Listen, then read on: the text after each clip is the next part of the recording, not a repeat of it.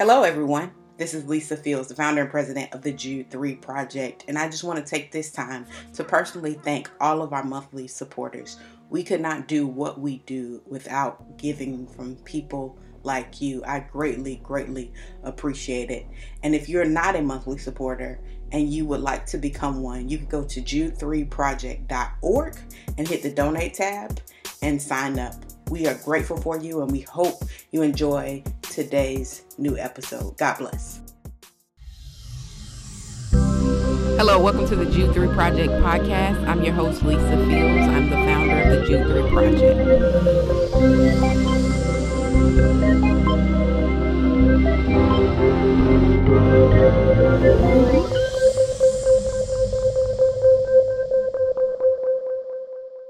Well, thank you for watching another episode of the Jude 3 Project podcast. As always, I'm your host, Lisa Fields, the founder of the Jude 3 Project. And that today I'm joined by a very special guest, my friend, Miss Corey Porter. Welcome, Corey. How are you doing today?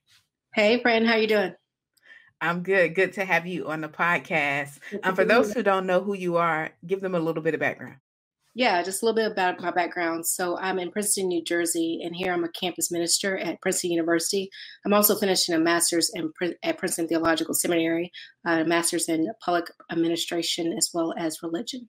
That's awesome. And I talk to Corey all the time, and usually the conversations aren't serious, so it's hard for me to be serious at this time, but I'm going to try my best. We're going to be talking about Corey's testimony today, but one of the reasons that I wanted her to be on the podcast is because I think it's important for us as believers to be open about our testimonies. The scripture says we overcome by the blood of the Lamb and the word of our testimony, and our testimonies are so vital. And sometimes we don't have the confidence or courage to share our testimonies, but in addition to that, just the testimonies bring a level of relatability when we're trying to evangelize. So I think it's important that we freely tell our stories and our testimonies. Was it ever a time, Corey, for you that it was hard for you to share your testimony? For some reason, I think it never was a time that I can recall that was difficult to share what the Lord has done in my life. And it's probably because I believe that he had freed me from all the things that he had taken me from. So I think if I was in a place where I felt guilt or I felt shame or I felt some type of condemnation still, I think it would be more difficult to share some of the things that God has brought me from. But I think at the moment when you, or for me, it was a moment, at the moment where I felt Christ's presence and I felt his peace, that kind of trumps what the world kind of calls you to think about yourself. It almost becomes a spiritual experience where you just want to go out and you want to tell everybody the sweetness and the goodness of the Lord. And so you're not really thinking about self at that moment. You're more trying to articulate the message of the hope that you have now and this amazing God that you are called to serve. So I don't know of a specific time, where it was difficult for me to share, but I can imagine that it can be difficult for people depending on their testimony, sharing certain aspects of it. Yeah, definitely. And when I first heard your testimony, I was like, oh, wow, that's a lot.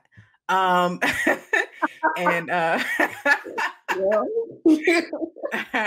you definitely don't look like what you've been through. We were going to be serious. Okay. But for those, obviously you've shared your testimony a number of times in public forums, but just tell kind of like your first encounter with the gospel message. Yeah. I mean, I think I first encounter, I'm from Mississippi. So my first encounter was probably at a super early age, but the first age I can remember was probably around 6 or 7, being from Mississippi. This old Mississippi Black church, I think, was built like a couple months after slavery. So it has just that real family feel to everybody's kin to everybody. And then I remember my grandmother had this particular pew that she would always have right on the second row. And the pastor would have the hooping and the hollering, and he could tune up and be able to hoop. And that was just really cool. I remember as a little kid kind of admiring his gravitas in the pulpit. But I also remember I was a tomboy.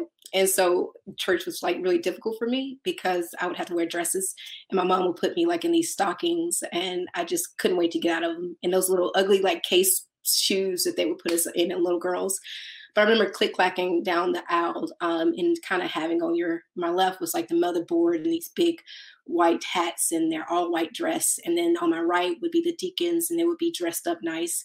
And we would sit right behind them. And I would just remember, and I've shared this often, but it is true. I just remember my grandmother's authentic worship. She had such a true worship about her. Again, Black woman in the South of Mississippi, coming from what she's come from, and just being a real matriarch of my family. I think she took her faith so very seriously on Sunday, but also throughout the week, that I knew that when she came to the church on Sunday, she came to release something, if you will. And so just sitting beside her and kind of having that warmth of a grandmother, expressing her worship out to God Sunday after Sunday, I don't know. I think I inherited something in that way of just seeing a sincere faith. And she would have groans. The best way I can explain it is just groans. And when she was articulating something, she would articulate the name of Jesus that I could understand. I think, again, as a kid, sitting right next to your grandmother and kind of feeling her breath, feeling her body get into worship and pour her heart out to a God that she desperately believed in and put her hope and her faith in. I think that was probably my first experience, was like, okay, there's something here that is different than I'm experiencing in other spaces, but yet I can't see him and I can't see the object of her hope, but she knew that he was real. And so in that moment, there was something that she always does, which is call out the name of Jesus, and she would say it over and over and over again, and it just brought peace to her. She said at the height of her of her worship, but she also said it to calm herself down. And it was just like this exchange she was having with someone that I couldn't see at the moment. And so she would just say, Jesus, Jesus, Jesus. And that's what really stuck out to me. I think my first experience with Christianity and authentic worship was in the house of God. And even though you had that experience, you kind of got off track in your own personal growth, Yeah. in your own life. Tell us kind of like what that looked like for you during your high school years. Yeah, I mean, and this is really interesting, right? Because I think I was impressionable and I think I was looking for some type of rest or some type of place to feel accepted and to feel loved. And I say this time and time again, if the church doesn't disciple, if the church doesn't reach out, then the world will.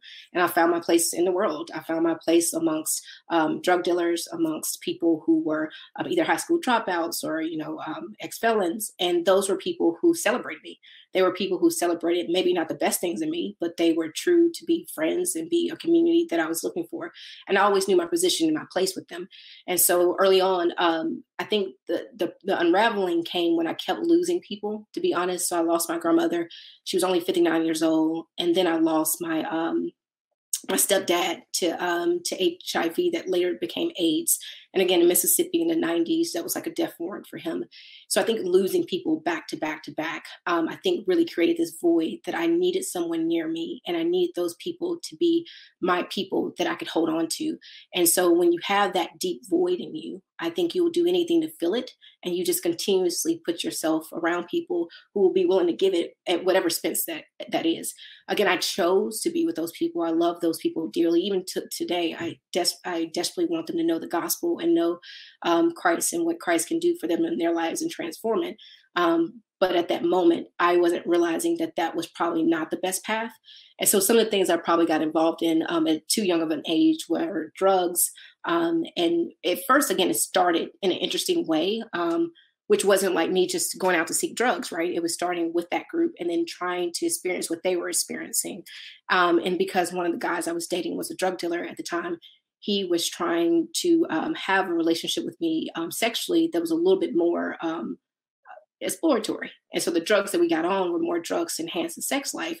But again, because the age difference was there and I was so young, I think it was very difficult for me to realize my own body, to realize what I was doing. And so I just took drugs to be able to hang with a grown man. So looking back on that, obviously I have a different perspective, but at that moment, it was what I needed to do in order to feel accepted and feel loved. And I felt like at the moment that was a small price to pay in order to feel, cared for. And I love that you said that those actions came from a place of genuinely searching for acceptance, for identity, because I think oftentimes when people engage with people, with lost people or trying to evangelize, they look down on people Yeah. as if like they're, outside or doing something that is totally that's crazy out of this desire just to do wrong. And Yeah, and many times people are looking for acceptance, validation, yeah, identity. I always say people are looking for those you have to identify what the pain point is. And so I've had the 5 P's: personhood, uh personhood, peace, protection, power, and uh I forgot my 5th one. But yeah. but Whatever it is, it's a powerful piece. but I've said it on the previous episode. And so you have to identify when people are are saying, "Hey, I'm not a Christian," or "I'm not like that's not me." What is the pain point, and how does the gospel meet that point Yeah. in their life? Kind of what drew you to Christ and drew you away from the life you were in. Well, yeah, well, just back to your point about the pain before I answer that. I mean, yeah, I remember when I was thought I was pregnant and I was gonna go get an abortion. And when I was at the clinic and they were testing to see whether or not I was pregnant, I remember I ended up going to like a planned pregnancy, not Planned Parenthood, but like more of a Christian space that kind of like tests for you. I didn't know they were Christian to be honest, but the tests were free. And so when I went there and I was waiting to hear whether or not I had test positive or negative for a baby, I remember her asking me, "Would you get an abortion?" And I was like, "Yes, I'm most definitely going to be getting an abortion if I'm 16 years old." And she kind of looked at me and like furrowed her brow and then showed me this story. I think it's called The Silent Scream, and just left me in the room, no explanation, no conversation, and was just like, "Now, are you still going to get an abortion?" And I was like, "Yes, I most certainly am still going to get an abortion. I just won't be seeing whatever comes out of me." And it's a hard truth, but the point was she didn't minister to my pain. What she did was just put this band-aid over it and hope that it would like shock me into the reality. But when you're in despair like that, like you can't just throw things at people and hope that they stick, but you got to take time to minister to that person's heart and that person's pain point, versus just throwing out things to them. I'm sorry, what was your question about the transition of my life?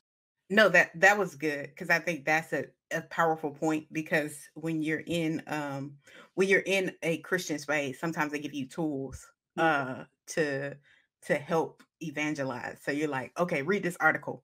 That'll solve it. Oh, You're going through, they're about to convert to Hebrew Israelism, and you like, read this article. Or they're like, Christianity is white man's religion, and you give them this book on early African Christianity, and you hope that something will stick from that. You don't really engage in being present, or being with them to try to identify and listen to what their pain points are. You're just like, this is a tool, this should fix it. And so I love that you said, hey, she gave you this video, which probably was in her training kit. yeah, Like, yeah, give them this video, and them seeing the horror of this will wake them up. And you're like, no, I needed somebody to minister to my pain. I think that's an important thing that people miss, that it's not just about using tools. Yes, tools are helpful, but it doesn't mean that you shouldn't be present. Present is priority yeah, in that situation when people are dealing with real pain.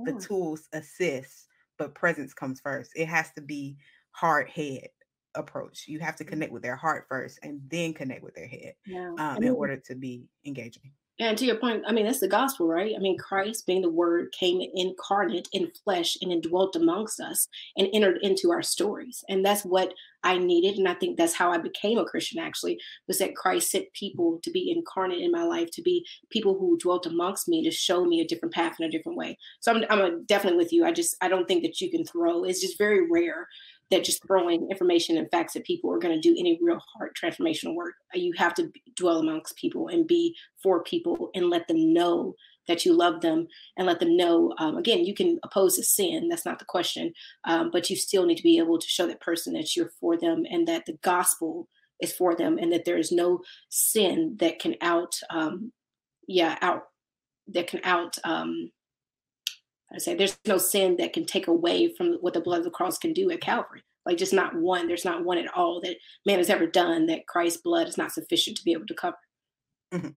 That's powerful and helpful for our audience to hear. When you talked about those relationships and people that kind of came into your life and helped, you know, they built relationship and that helped draw you to Christ. What did that look like in your life?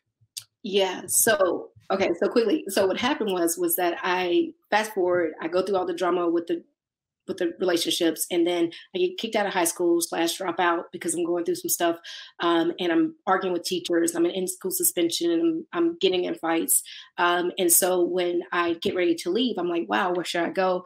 And my mom sends me up to Cleveland, Ohio, to be with my biological father.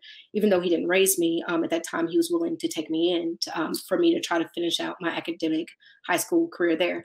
And so I end up going, but then me and him, we have a tumultuous past, unfortunately. And part of that is we weren't able to see each other for years.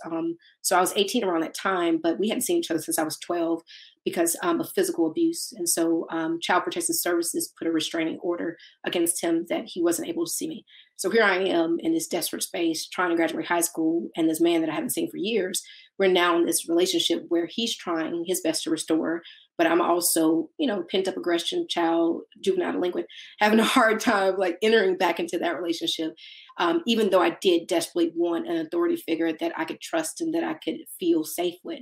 And so what ended up happening was after a physical fight, another physical fight with me and him one night, the police got involved and we got kicked out their apartment and we became homeless. I mean, we sincerely couch surfed. We didn't have places to sleep. And that's what's the latter part of my academic career again in high school. And there was just that one night where God was so gracious to me. Again, it was after a physical fight and the police had came and I was in Cleveland, Ohio, and the snow was just snowing really hard. And I didn't have a place to sleep that night. And I slept in the car. So at 2 or 3 o'clock in the morning, I had woke up and I had went back to the bench of the apartment. And again, and this is where my grandmother's faith helped to carry me through. I tried to call it to God. First, I called my mom. I called some pastor people I knew. No one picked up. So I called on God and I sincerely laid it out. I was like, every statistic that people said I was going to be, I am. Right, I'm a high school dropout. I'm on drugs. I have no future. The things I was participating in and the thoughts in my mind, I was just continuously struggling with not just suicidal ideations, but also just doing things in order to keep my own my control. But I was tired, and I really wanted to be able to release and just have that weight lifted off of me. So I did. I cried out to Christ. I cried out to God in a way in which I saw my grandmother do, because it's the only way I knew how to call him, which shows you just how distant I was apart. But I said the name of Jesus several times and just calling on him. But I don't think it was just the name itself, but like you said, it was that head connection and then that heart connection of actually articulating with my heart that I need somebody and that I need you, particularly, Lord, to come into my life and to help me. And it is crazy because if you look at the setup of my life right then and 2 or 3 o'clock in Cleveland, Ohio in the snow, there would be no reason to have peace at that moment. But calling upon his name, it gave me peace. And I was crying at first, and all of a sudden my tears even started to dry up. And I could not explain in my language at that point in time what was happening. And looking back now, I really do believe the Lord was regenerating in my heart, a new heart for him. I remember right after that. And the reason why I said regeneration was because things were happening in me that were not of me. I remember right after that, maybe a couple hours later, my dad had walked out and he had said something to me. And my reaction to him, and I cussed him out. And I felt conviction. Like for the first time in my life, I felt sick to my stomach. And I was like, what is this foolishness? Like I can't cuss no more. So it was just interesting to see like how, yeah, the gospel grabbed hold of me and all I had to do was surrender. And then God just rushed in.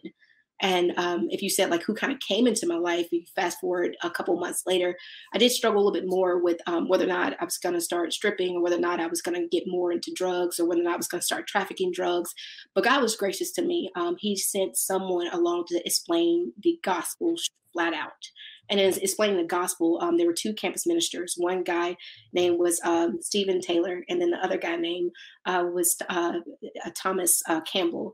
And they shared the gospel after a Bible study. It was random. I don't even know why I went to Bible study. I was actually beefing with Thomas because he kept saying that I couldn't be a Boosie fan and be a Christian. And I was like, you don't know my life. You don't know how me and Jesus Oh, just no. Like, I was like, "Don't come for me." And it was But are out of you still a argument. Bootsy fan though? I I'm that's we're not going to get into that no part. way, faith, praise God. So Go no, ahead. okay. But no, like so we were beefing, and I was upset because old buddy was coming for Boosie Head, and I was like, you don't even actually know Boosie like that enough to be like coming for him because he really is spiritual. Um, and so Steven, I'm sorry. Go ahead. I didn't do me. it was true. So Steve ended up saying, so Steve kind of like didn't engage the argument, but what Steve did, which was really helpful, was that he just kind of was like, "How you doing?" I was like, "I'm fine." He's like, "My name's Steve." And I was like, "Oh, okay, this and the other." And we were talking, and he was like, "Oh, so you are a Christian?" And I was like, "Yeah." So he actually credited me my Christianity. He didn't try to argue with me about Christianity. He said, "Oh, so like you believe in the Lord?" I was like, "Yeah, I definitely believe in the Lord." And he was like, "Oh." So he's like, "You believe the Lord has heaven and hell?" I was like, "Yeah, of course he does." And he was like, "Oh, so you would go to heaven?" I was like, "Again, yes, I'm a Christian." He's like, "Oh, so what would make you be able, if like you died tonight, how would you enter heaven? Like, what would make you able to enter heaven?" And at that moment, right, you're young, I don't know what to say. Like, I had an experience one time, my grandma was a Christian, like, because I knew my debt was high. And I didn't know exactly what credit me able to get in, other than like, once a Christian, always a Christian. And so you internally, without him even saying it or coming at me left, like I internally felt like, man, this man may know more. So he didn't break down and say, "Oh, well, actually, you're going to hell because you don't believe in Christ alone, and you believe in your works." But what he did was he invited me to a Bible study, and then after that Bible study that night, they just broke down the gospel.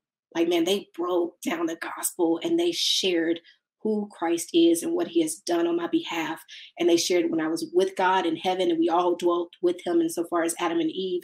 And then they said how the separation of sin casts us out of the garden, and how man to this day continuously moans and groans and tries to get to God, but we cannot pray enough. We can't go to church enough. You can't do nothing in order to get back up there to that harmony. And so you self-medicate with drugs, and you get drug dealing boyfriends, and you pole, stripper poles. You do all these things in order to think that you one day can be able to be reconciled, be seen as righteous. But honestly, those are just fig leaves that we're covering ourselves before God's presence, but they are not any type of eternal presence to be able to stand before the Lord. And then they broke down that at the end of the day, in order to get back to God, is nothing that I do other than surrender, but it's something that God does, which is that he gave his son. And then they went through the gospel of him dying on the cross. And I think when you know your sin, when you know the thoughts you've had, when you know the things you've struggled with, and you know all of those are now someone who's done nothing to deserve that, I think that's a difficult, just remembering back my first time hearing that, I think that was very difficult for me to receive, because he didn't have to do it, right?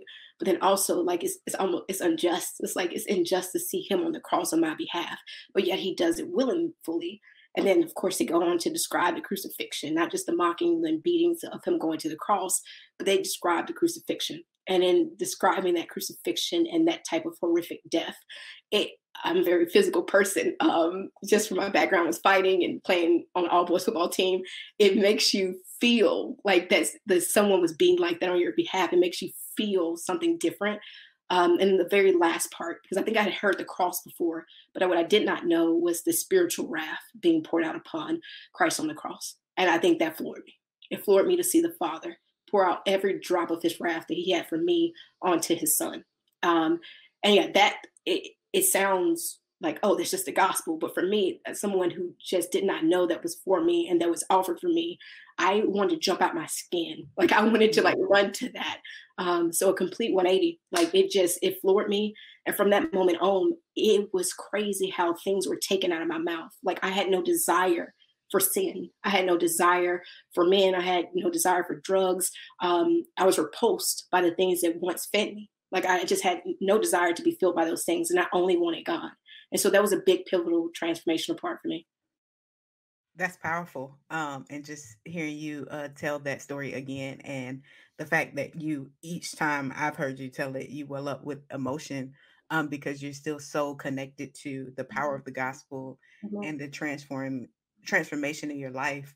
I think it's powerful that God changed you spiritually, and then you begin to thrive in undergrad at Ole Miss, Yeah. and straight A student, went from Oh, high school dropout hey. to A straight A student, still a straight A student. Yeah, They I ain't know, know about but she's wrong, right? So I just like listen, that is elimination to you. I got A's there in all other. there ain't no about grades. This I'm one. just, okay, well, amen. You go ahead, Gil. Go ahead. Go ahead. I'm just saying. But you went from high school dropout to thriving in at Ole Miss, and also leading a drastic change on campus. Just share a little bit about that story, because I think that's powerful Man, as well. man, that's wild. We ain't got time for the full story, but it was wild. So long story short, I was a freshman coming into my spring year, and we had something at Ole Miss. If you guys from Mississippi, you know it. If you loved SEC football, you know it. But we had a mascot called Colonel Reb. Now, who Colonel Reb was like this fictitious character, and he was a mascot, but he would have this big Southern hat. He also had a cane, but the hat was like a plantation owner's hat. And so he looked like, again, his name is Colonel Reb, so he looks like a plantation owner in of himself. So with that being said, that's just a racist symbol that it continues to perpetuate racist and systemic evils within the institution of Ole Miss itself, but then also institutional racism within the community of Mississippi at large. And so to have it be your school mascot, where at least 10% of your student population is African American, Mississippi in and of itself is, I don't know if you know it, but we have the largest amount of Black people per state. So it's an offense, and it's a hard place to be able to thrive when you continuously are trying to like be a part of the community at large. But then the banner that you're seeing with is just this horrible, horrific symbol of hatred and and racism. So what I decided to do as a freshman was just have conversations. It was just that's what I really wanted to start with. And so after some type of retreat and just really start thinking about racial reconciliation and being at the heart of what it means for a person to be you're reconciled to the cross, but you're also reconciled to your brethren. And I think that for me, that was a really hard place where the Lord was trying to grow me in. So in the scriptures, it says, like, you cannot say you love the God in which you have not seen and not love the brother in which you have. And that's something I really struggled with coming from such a rugged background, was how to love another person. And I think a real place for me that was difficult was loving across racial lines. But yet I knew that it was possible in the gospel. So the people who started to disciple me in my Christian walk were actually white, male, and female people. And so because they helped pour into my life, I knew the gospel had something to say on this issue. So again, we started the conversations. Long story short, when the conversation started to happen, the school newspaper picked it up. And at that time, I was on our student body senate, and I brought it before the Senate. And I said, hey, guys, I really want to change the mascot. And so what I'm going to end up doing here is that I'm going to do a petition, and I'm going to try to get 10% of the student body to sign up to say they want a mascot. Now, you have to be careful here, again, because the context of Mississippi is wild. You have people who have a legacy of the same plantation owners, the same antebellum princess women are the descendants and who are now my classmates. And so to talk about a new mascot, that makes people furious. But then also to talk about keeping the old guard makes a lot of other people really furious. And so you have these like polar opposite extremes. And so what I wanted to do was have medium conversations in the middle about what it means to move forward. So when I made the petition out, I didn't say, do you want a new mascot? I didn't say, do you want Colonel Reb to come back? I just said, do you want a mascot? Starting with the common ground. And again, that was a Holy Spirit moment because I don't know as a freshman how you can even think of that compromise, but thought of it, pushed it through. And then long story short, what ended up happening out of much conversation was that I got like well over the amount of signatures that I needed. And it eventually went up to the school, and the school was like, all right, Corey, bet, like you got enough signatures, you got Senate support, you can push this mascot through.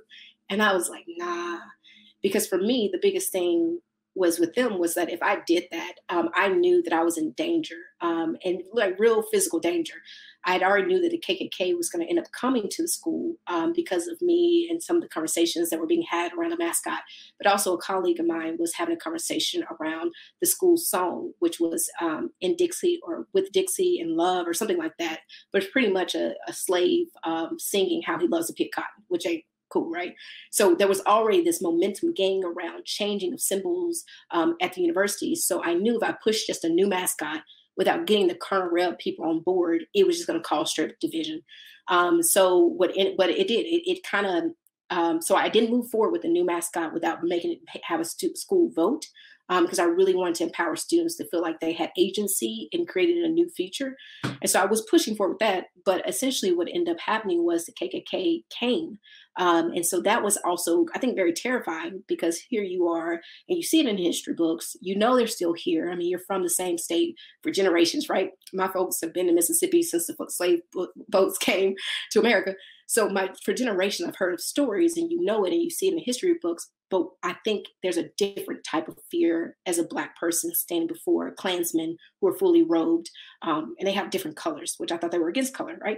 But they have like red ones and purple ones and all different type of ones. But just showing that they're organized, they're hierarchical. They have a structure and plan. And in some ways they have power, showing up here at my university. And again, coming, I guess, at that point into my sophomore year, I think it was terrifying, to be honest. But eventually what ends up happening there is that I pushed through. I started to get more and more support from the people on the ground. I didn't keep it in the highbrow. I kept people informed. I said, this is what we're doing to move forward. And people agreed that they wanted to move forward in this conversation. And so when I end up getting a vote, it was actually crazy, because Save Colonel Real Foundation, they had $1 million campaign against my little butt. So I was surprised that I wasn't sure how I was going to go, but I knew that that $1 million afforded them certain privileges on the campus that I didn't have. But I campaigned hard. Me and a guy named Artera Rogers, he was I think we've only had 4 or 5 Black student body presidents, and he was one of the 4 in my year. And then another student, he also came along with us, and we pushed hard. We campaigned hard. And eventually when the vote day came, we had 70+% in our favor that were like, we want a new on-field mascot. And I think there's something about helping people and casting vision for people for a brighter and a better future, but always allowing them to be a part of the developmental process to allow for their own transformation of heart. If I would have just made transformation, I think people would have came back and rejected it. But I think because transformation was more natural and organic, and people were able to choose it, and I think it changed, how people saw it. So yeah. That's amazing. I think I don't know if many people know that about you, that you led that charge, but that's an amazing work and very transformational, and also wise way to go about things that I think a lot of people don't always use when they're trying to make big changes, using that kind of wisdom to know, okay, I have the vote, but I don't have the heart of the people yet. And I can't proceed first until I have their heart, because if not, I'll create greater chaos. Yeah. And so I think that was very perceptive and wise as a freshman, and coming from your background to have that wisdom, I think is very amazing. So you're a campus minister now at Ivy League, Princeton University. I've been to your campus twice. Yeah. Spoke there twice. And the funny thing is, I never thought me and Corey would be friends, because when I first met her, I was like, oh, okay. What did you think about me? No, tell more. What did you think? We're not going to get into that right now. Oh, okay. Well, the Lord has done it differently. He's deposited His Spirit in me, so I was open to loving you, and having a good relationship with you. But I understand. We're not going to get into that right now. That's not this episode. But you're doing campus ministry now. What drew you to campus ministry? To start doing that in the first place? Yeah, I mean, it was because I became a Christian through it. Those 2 campus ministers gave me the gospel. I was not looking to go into campus ministries. I think I was going straight to law school. But what I found that what campus ministry has meant the most to me is because it allows me to stay kind of in the locale of where I came to faith. I think when I came to faith at 18, I'm now 31. I think those years of coming to faith, about 13, 14 years, those years have been just fueled by and continuously seeking God. And I've never really lost real fervor because I'm surrounded by kids who have first heard the gospel like I did and can describe their moment just 10 seconds ago. And they're like on cloud 10, and they're so excited. So it makes me excited, and it makes me really want to press into my own faith, because if you're leading them, you can't be lackluster. So it's actually really, yeah, it's encouraging, and it's also making me have to like process my own walk. So I love campus ministry because not only does it keep you young in spirit, but it also allows you to be able to connect yourself continuously to God in such a way that you have to be sensitive to His calling on someone else's life. And be able to help minister to that person so they can be formed in such a way that they can glorify God within whatever path God is calling them to. Like you said, I've been at the Ivies, but I've also been at Ole Miss, and I've been at Michigan State. And so all the different places I've been in campus ministry, the one thread that is the same, I think across it, is that people have sinned and they need a savior, period. And in them needing a savior, once they come to that saving knowledge, that they need help in being formed. And many of them are just dying to be formed in that way. Like they're seeking, just like I was seeking when I was in the world, they're seeking affirmation from Christian mentors to be able to help them to form their worldview. And again, the last thing in this, I think that's really helpful for me is like, it's not my worldview. It's what, it's the Bible's worldview, but also what the Lord has for them specifically. So I'm not trying to make mini me's. I'm not trying to make little Corys. I'm trying to help come alongside my sisters and brothers in Christ and create disciples that can impact the world for the Lord. That's powerful. And I know her personally, and she's indeed passionate about making disciples. Wait, I'm sorry, I have to pause it because there's a lawnmower going out on side, and I wanted to make sure people heard that you gave me a compliment. So we have the interview, but I just wanted to make sure that everyone heard that. But go ahead. You're so petty. Back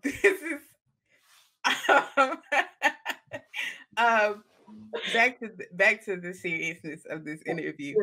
For those who are listening and they're saying, like, I struggle with engaging this generation, Gen Z, because Gen Z is not millennials, because people just think millennials. You and I are millennials, and we're 30. We're not 30s. Well, you're older, but yeah, technically we're yes. Yeah, I'm mentoring you.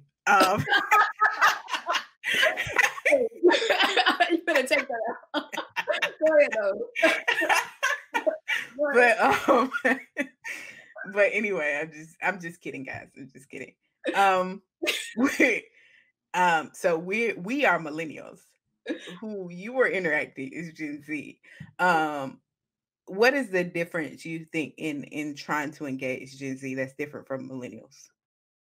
I mean, I'm sure there's some big like hoopla with the Barnard report. But what I can just tell you is that did you call it Barnard? It's Barner. Or Barnard. I'm at Princeton. I can say what I want to say. But no, just hey, you better edit this out. But I'm sure there is like some statistical numbers or like data that they're pulling that's like the drastic difference. But I don't think I knew that we were shifting from millennials to Zers. So in real time, I'm here discipling, having relationships with my students, and all of a sudden, I just see this personality change, and I'm like, what is going on? It is so different between like my juniors and up to like my sophomores and down. It's just a totally different ballgame. And so I think your question was like, what's the shift? I can't put my finger on it in the most real way, but I do think that they are a little bit more attached. Like I have not seen students as attached as I have in Generation Zers. And I don't know that they're attached necessarily because they're insecure. That could be a reason. But I think they're attached because of their parenting. I heard from someone that part of it is that they've had helicopter parents. So that then translates into the discipleship relationship with me is that now I become this pseudo parent figure in their life. And because they're here by themselves, 18 to 21, they're trying to figure out life. And the things that they would ask their parents for, they often ask me for advice on. And then they want constant communication and constant engagement. And again, I'm an introvert. I can't give that. So in my discipleship relationships, oftentimes with parents and peers, I'm really tasked with helping them to understand their identity in Christ and understanding how to become more independent and sufficient in Christ as they engage community. Because I don't want them to be so self-sufficient that they can't hear my voice or that they can't be a part of a community. But yeah, I definitely want them to be able to stand on their own in the gospel, because at the end of the day, when they graduate in just 2 or 3 short years, they're thrust out into the world where they're going to have to be able to be self-sufficient in order to really be a part of the world and engage a broken and dying world for the gospel. So not being trained as much as they're being sent out from these campus ministries. Another quick thing about the Generation Zers is that as much as they are clingy in some ways, they're also distant. And so it's interesting to see how much technology plays a part in our relationships.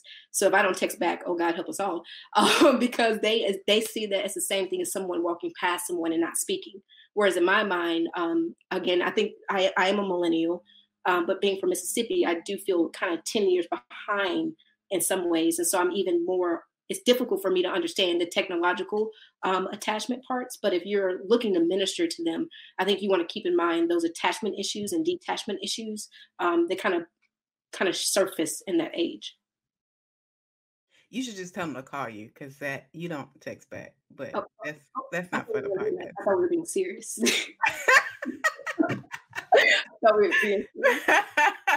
But yeah. I'm back to the 2 camera setup. Now you look good by yourself. Go ahead. You got it. What would be your final words to our audience? This has been a really helpful conversation, but what would be your final words to our audience about just testimonies and the power of testimonies and engaging with people? Anything we've talked about that you might want to like tie up with a bow that you feel like you want to speak a little bit more on? Yeah, I don't know if there's anything necessarily to add other than I do think that us sharing our testimonies are probably the most transformative way in which we can engage someone with the gospel. I think a lot of times in some cerebral context, you think, oh, let me be like scripture verse. Let me tell exactly what this article said by so-and-so. And while those things can be helpful and they need to be background noises in your own head to be able to articulate the gospel, so you know when you're stepping out of line and you know when you've gone too far, I don't think those should be our leading conversational points when we're trying to minister and connect with people.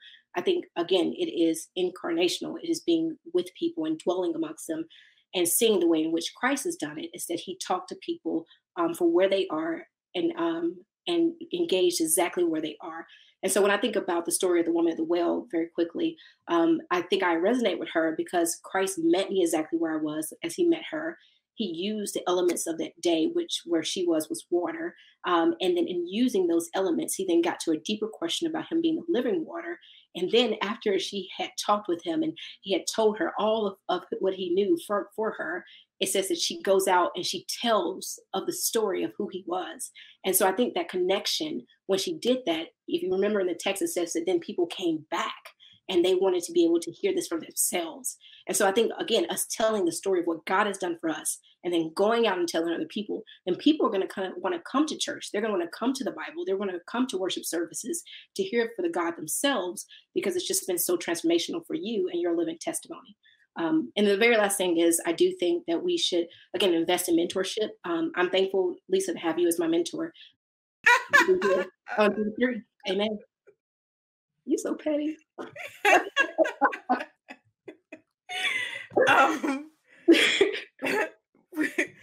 How can people find you on social media? I don't do all that. That's good. They're good. She really doesn't. Well, thank you so much for being with us today, Corey. Thank you all for listening to another episode of the Jude 3 Project podcast.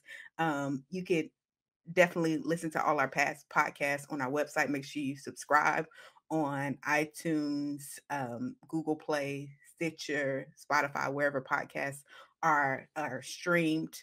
And also get our new curriculum through Eyes of Color, a contextualized guide to help you know what you believe and why. You can also get our take our online course. And also, if you want to become a monthly financial partner, you can. All of that is available at jude3project.org. Remember, here at the Jude 3 Project, we're helping you know what you believe and why you believe it. God bless. Thank you so much for listening to another episode of the Jude 3 Project podcast. I hope you enjoyed this episode. You can tune into all our past episodes at www.jude3project.com. You can subscribe on iTunes, Stitcher, Google Play. Remember not only to subscribe, but also rate us. That helps us to gauge how we're doing and how you're enjoying the show, and it gives other listeners some ideas about the show as well. So thank you so much for tuning in. Also, remember we have our Bible engagement app in partnership with Back to the Bible to help you get better engaged in the Bible every single day. You take a survey, it assesses your strengths and weaknesses and sends you Bible verses based on those. So it's a great app. You can download the app by searching in your App Store or Google Play, searching Jude 3 Project, and it'll be right there for you. So thank you again. Remember, if you would like to become a monthly partner or a one-time giver, you can do so on our website or by mail. Just go to jude3project.com, hit that donate tab, and you'll see the option to mail in a gift or give online. We appreciate you, and I'm so thankful for you. God bless, and remember, here at the Jude 3 Project, we're helping you to know what you believe and why you believe it.